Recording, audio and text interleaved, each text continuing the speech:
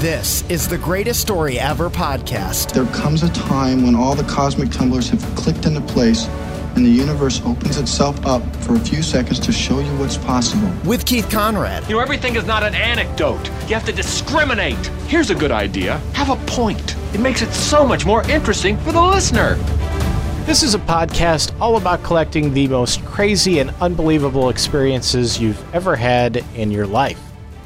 Now, one person who has a story to tell might be Austin Goodrich from Oregon. Like millions of Americans, except for me, Austin received his stimulus check from the government last week. Same day, he got some really weird texts from his property manager.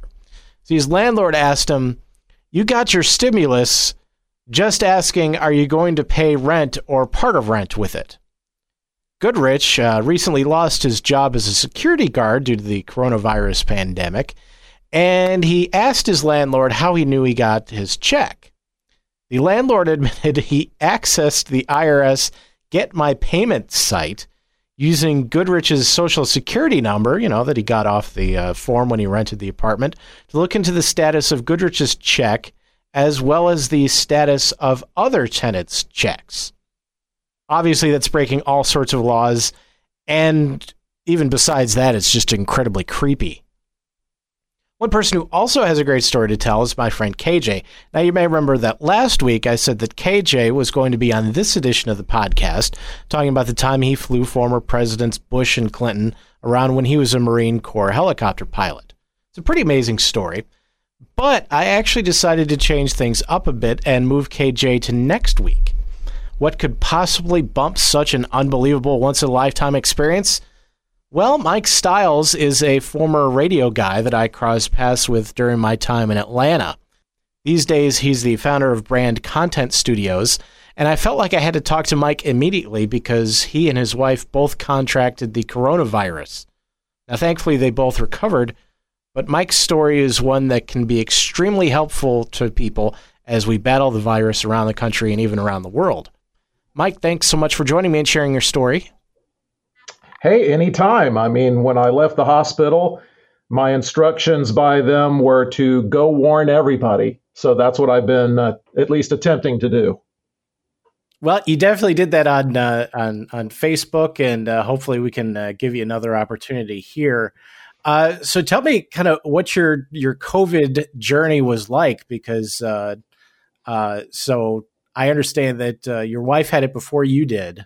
Yeah, so before all this happened and when it first started getting out in the news that, the virus was out there and it's coming and all this other stuff, my mental attitude was what a lot of people's is today. It was that this is probably overhyped. It's probably overblown. I'm not likely to get the virus. And even if I did, it will be a couple of days of maybe flu-like symptoms. And then it's over and you're immune and then you go on with life. So I really, had that in my head. I'm an extremely healthy person. I have no existing conditions, no pre-existing conditions. I haven't been in the hospital overnight since high school. I've never been on prescription meds for any chronic or ongoing issues. So there was no reason in the world for me to think I was going to get it, or that if I got it, it was going to be very bad. I learned my lesson about that. So here's where I am with this. I am a quote unquote essential employee. So I'm still going to work every day. I work with my fiance. So basically there's no point in me staying home, because even though I could work from home, there's no point, because if she was exposed to something, I'd get it or vice versa. So I just keep going to work every day, but it's basically just between work and here. So I'm thinking that I'm probably not going to be exposed to it. So how did you and your wife both end up getting exposed to it? So she started showing symptoms around March 16th, and the symptoms were she was, very flu-like. Your body aches, you're wiped out, you have no energy, you can barely get out of bed or whatever. She never ran a fever, which is the symptom that I was looking for, most specifically, because at the time they said that was the big first symptom. But she did have the dry cough, so she had several of these symptoms, just not fever. And we did the best we could to distance from each other. I spent a few nights in the guest room, felt kind of silly, but, we were going above and beyond with the precautions. And I was wiping things down with the disinfectant wipes and, just being uncharacteristically careful. But so she went through that for a couple of days and then turned around and started getting better. And that's all that she had. That was her whole experience with having the virus. Then I started showing symptoms around the 23rd, and my experience was very different. A lot of the same symptoms like body aches and, cough and that kind of thing. But the thing that kicked my butt were the fevers. I had really, really bad fevers over the course of the next several days. And we're talking about over 100, 101, 102, 103. So my life for several days was just mostly being unconscious, so sleeping 20 hours a day because you just don't have the energy for more than that.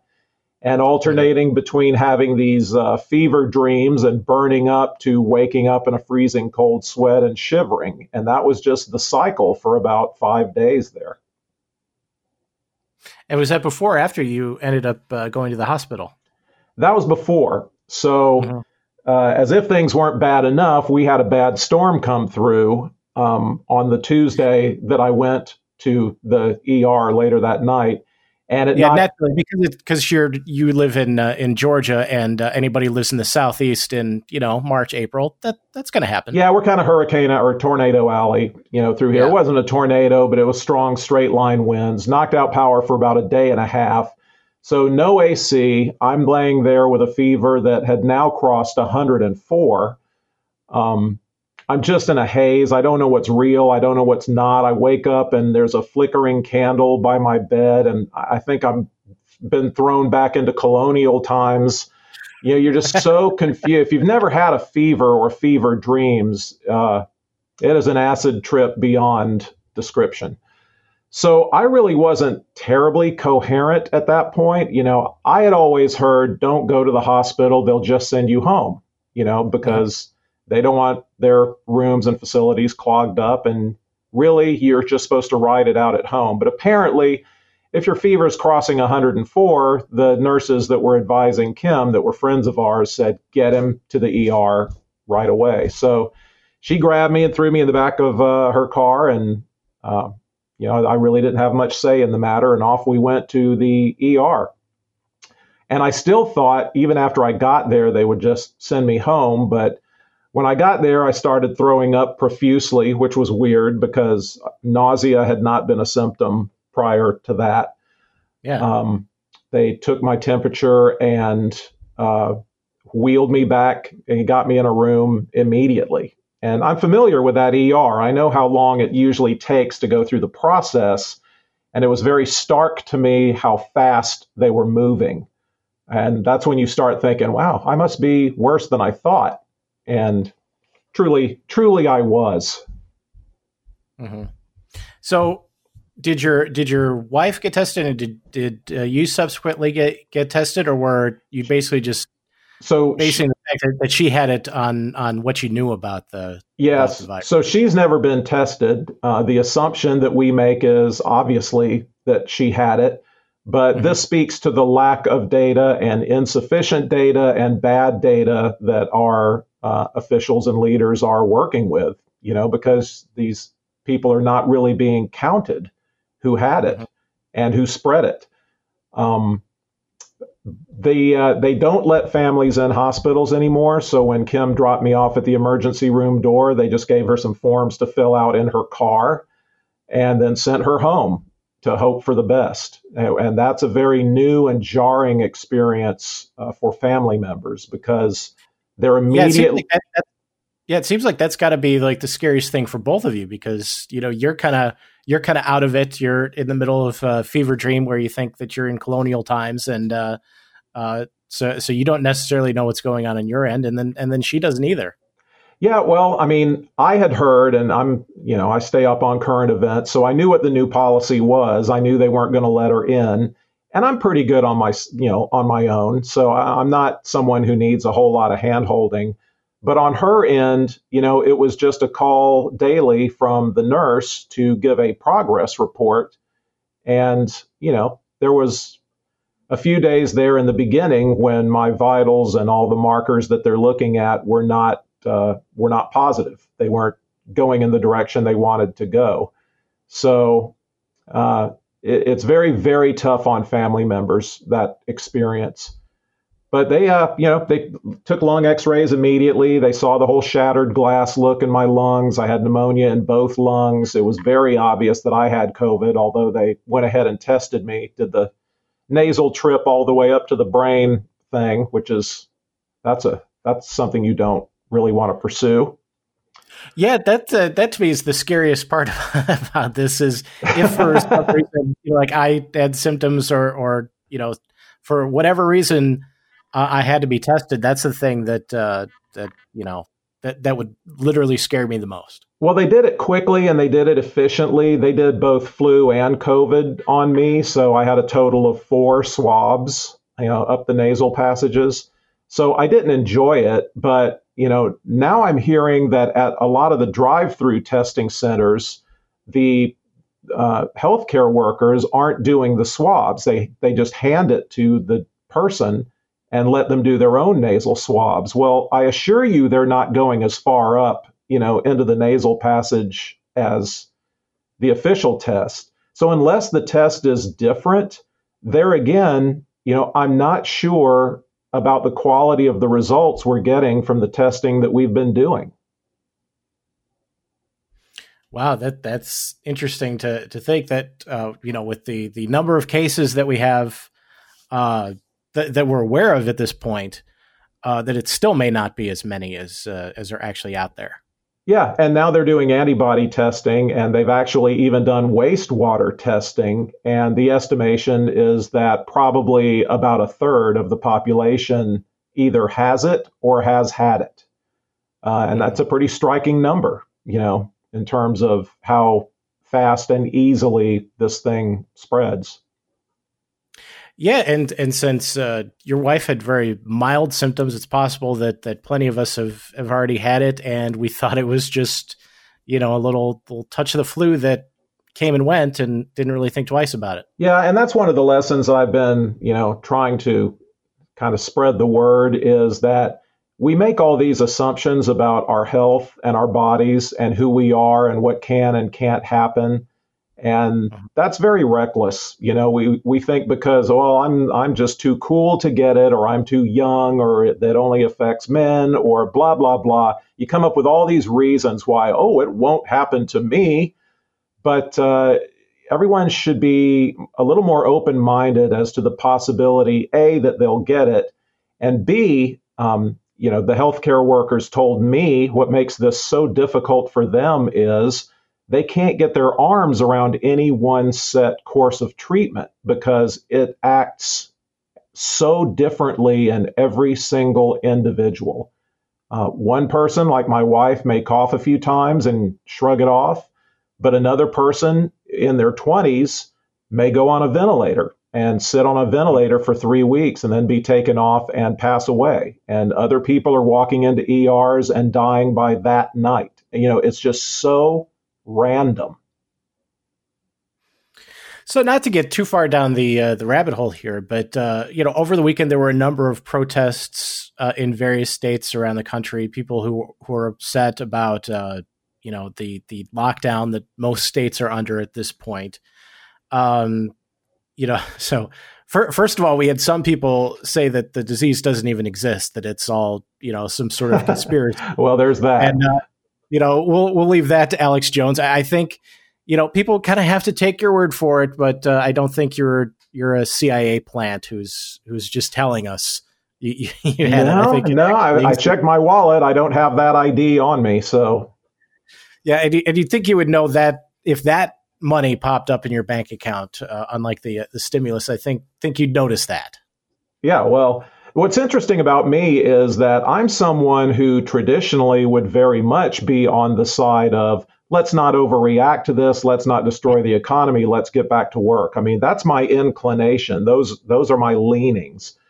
But, I've had this personal experience and learned what this virus is capable of and how devastating it can be.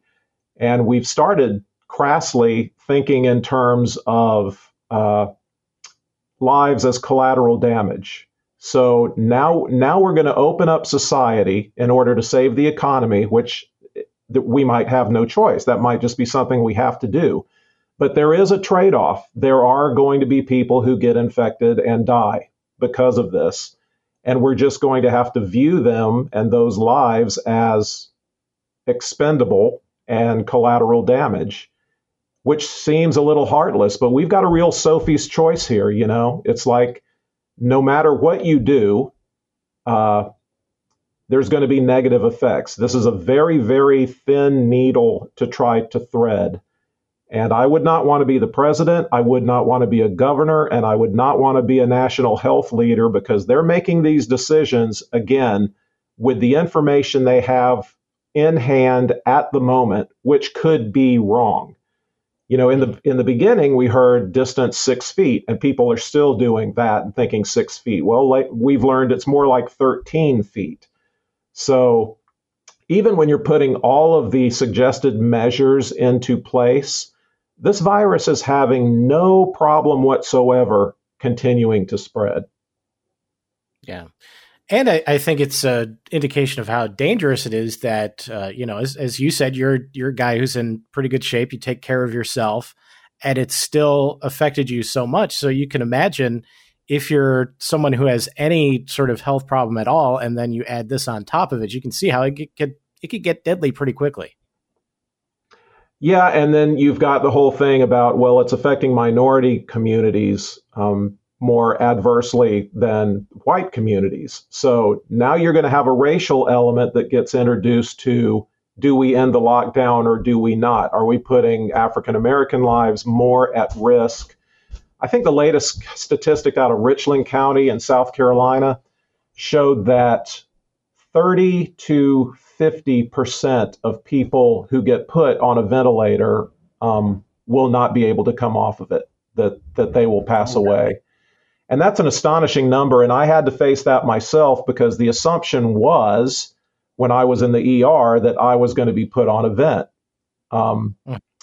That discussion didn't happen around me, but I brought it up and I said, guys, if at all possible, let's not do a vent. Give me a chance to fight this, on my own. Let's just see what happens before you put me on a machine.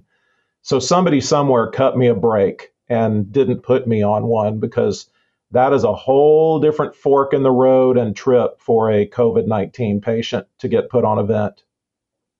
Well, since there's at least some kind of shortage of them, they were probably happy that somebody put that much thought into it and said, hey, let's not do it. Yeah, and that's how I was framing it. It's just like, I don't want to take a vent away from someone who needs or wants it more, and B, you know what? I think I've had a really nice long life. It's been storybook. I've done amazing things. I've met amazing people. If this is it, just make me comfortable and I'm fine with it. That was my philosophy and attitude those first few days when things looked their bleakest.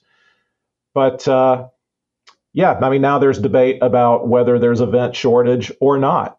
The estimations of the number of patients that we're going to need to be put on a vent didn't turn out to be as bad as originally thought, which is good news. There's nothing wrong with being oversupplied in a situation like this, but it's a very, very tricky dance, right? Because again, all you can do is make the best common sense moves you can given the information that's out there, but knowing that information is sometimes slanted and sometimes wrong. Yeah. Well, I think we're kind of out of the same mindset as far as, maybe being a little bit more libertarian leaning and not necessarily trusting everything that comes out of a politician and maybe maybe wanting to second guess all this stuff. But my attitude, especially with these lockdowns, is you can basically see what the numbers are, and they're being reported from places that you can trust, that as far as we know, the numbers are accurate, and you can see if they're going up or down. And you'd sort of be looking for them to be trending down before you'd even want to start talking about letting everything open up again. At least that's my attitude. Like I am somewhat suspicious of it, but as long as there's, at least at the moment, a date where we're saying we're at least going to re-examine everything on this date. Like here in Illinois, it's April 30th, that the lockdown either will or will not end. And the fact that there's an actual date, somebody's going to have to make a decision and actually stand by it.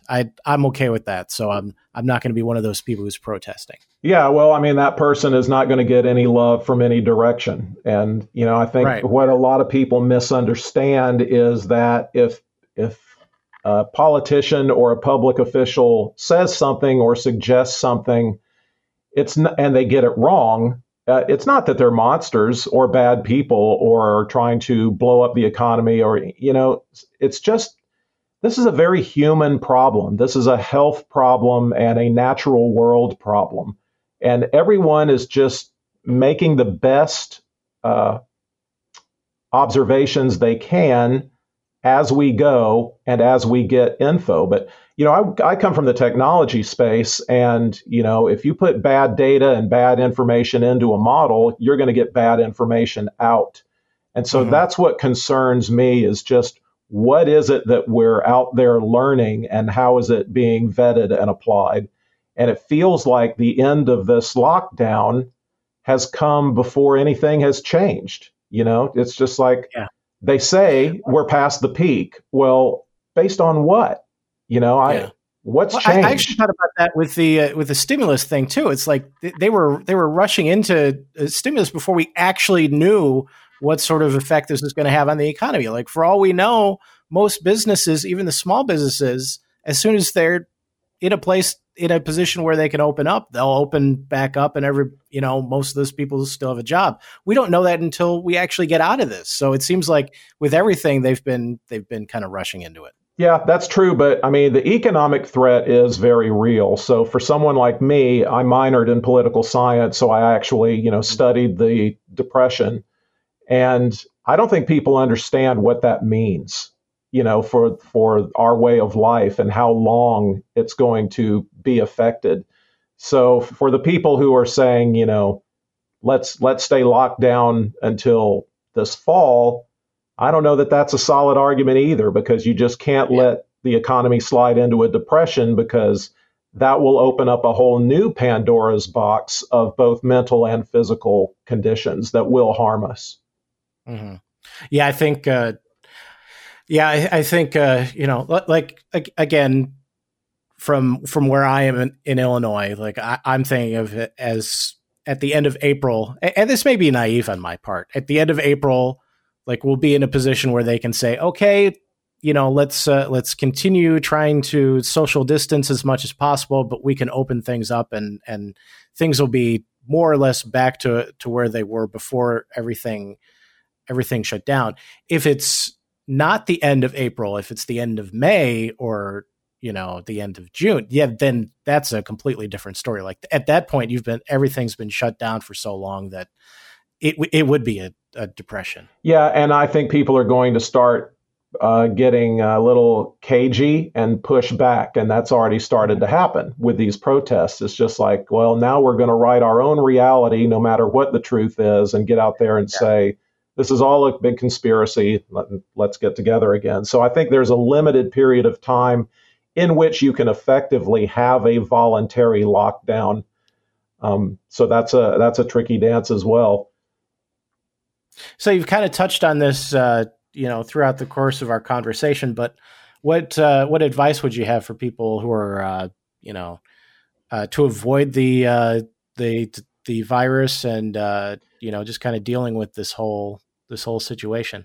Yeah. So the first lesson is, don't make assumptions about your health, because you will be wrong. There is a very high potential that you will be wrong.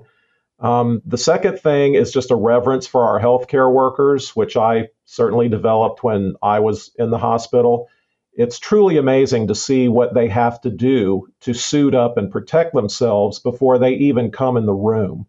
And the only people who can come in your room are the nurses tending to you. So they'll make like these visits after they suited up. Maintenance workers can't come in, so the nurses are actually mopping the floors and throwing out the trash and cleaning the mirror. And, they're doing everything. Yeah. And you're laying there perfectly aware that you are a mortal threat to them because you have this virus at which they could get.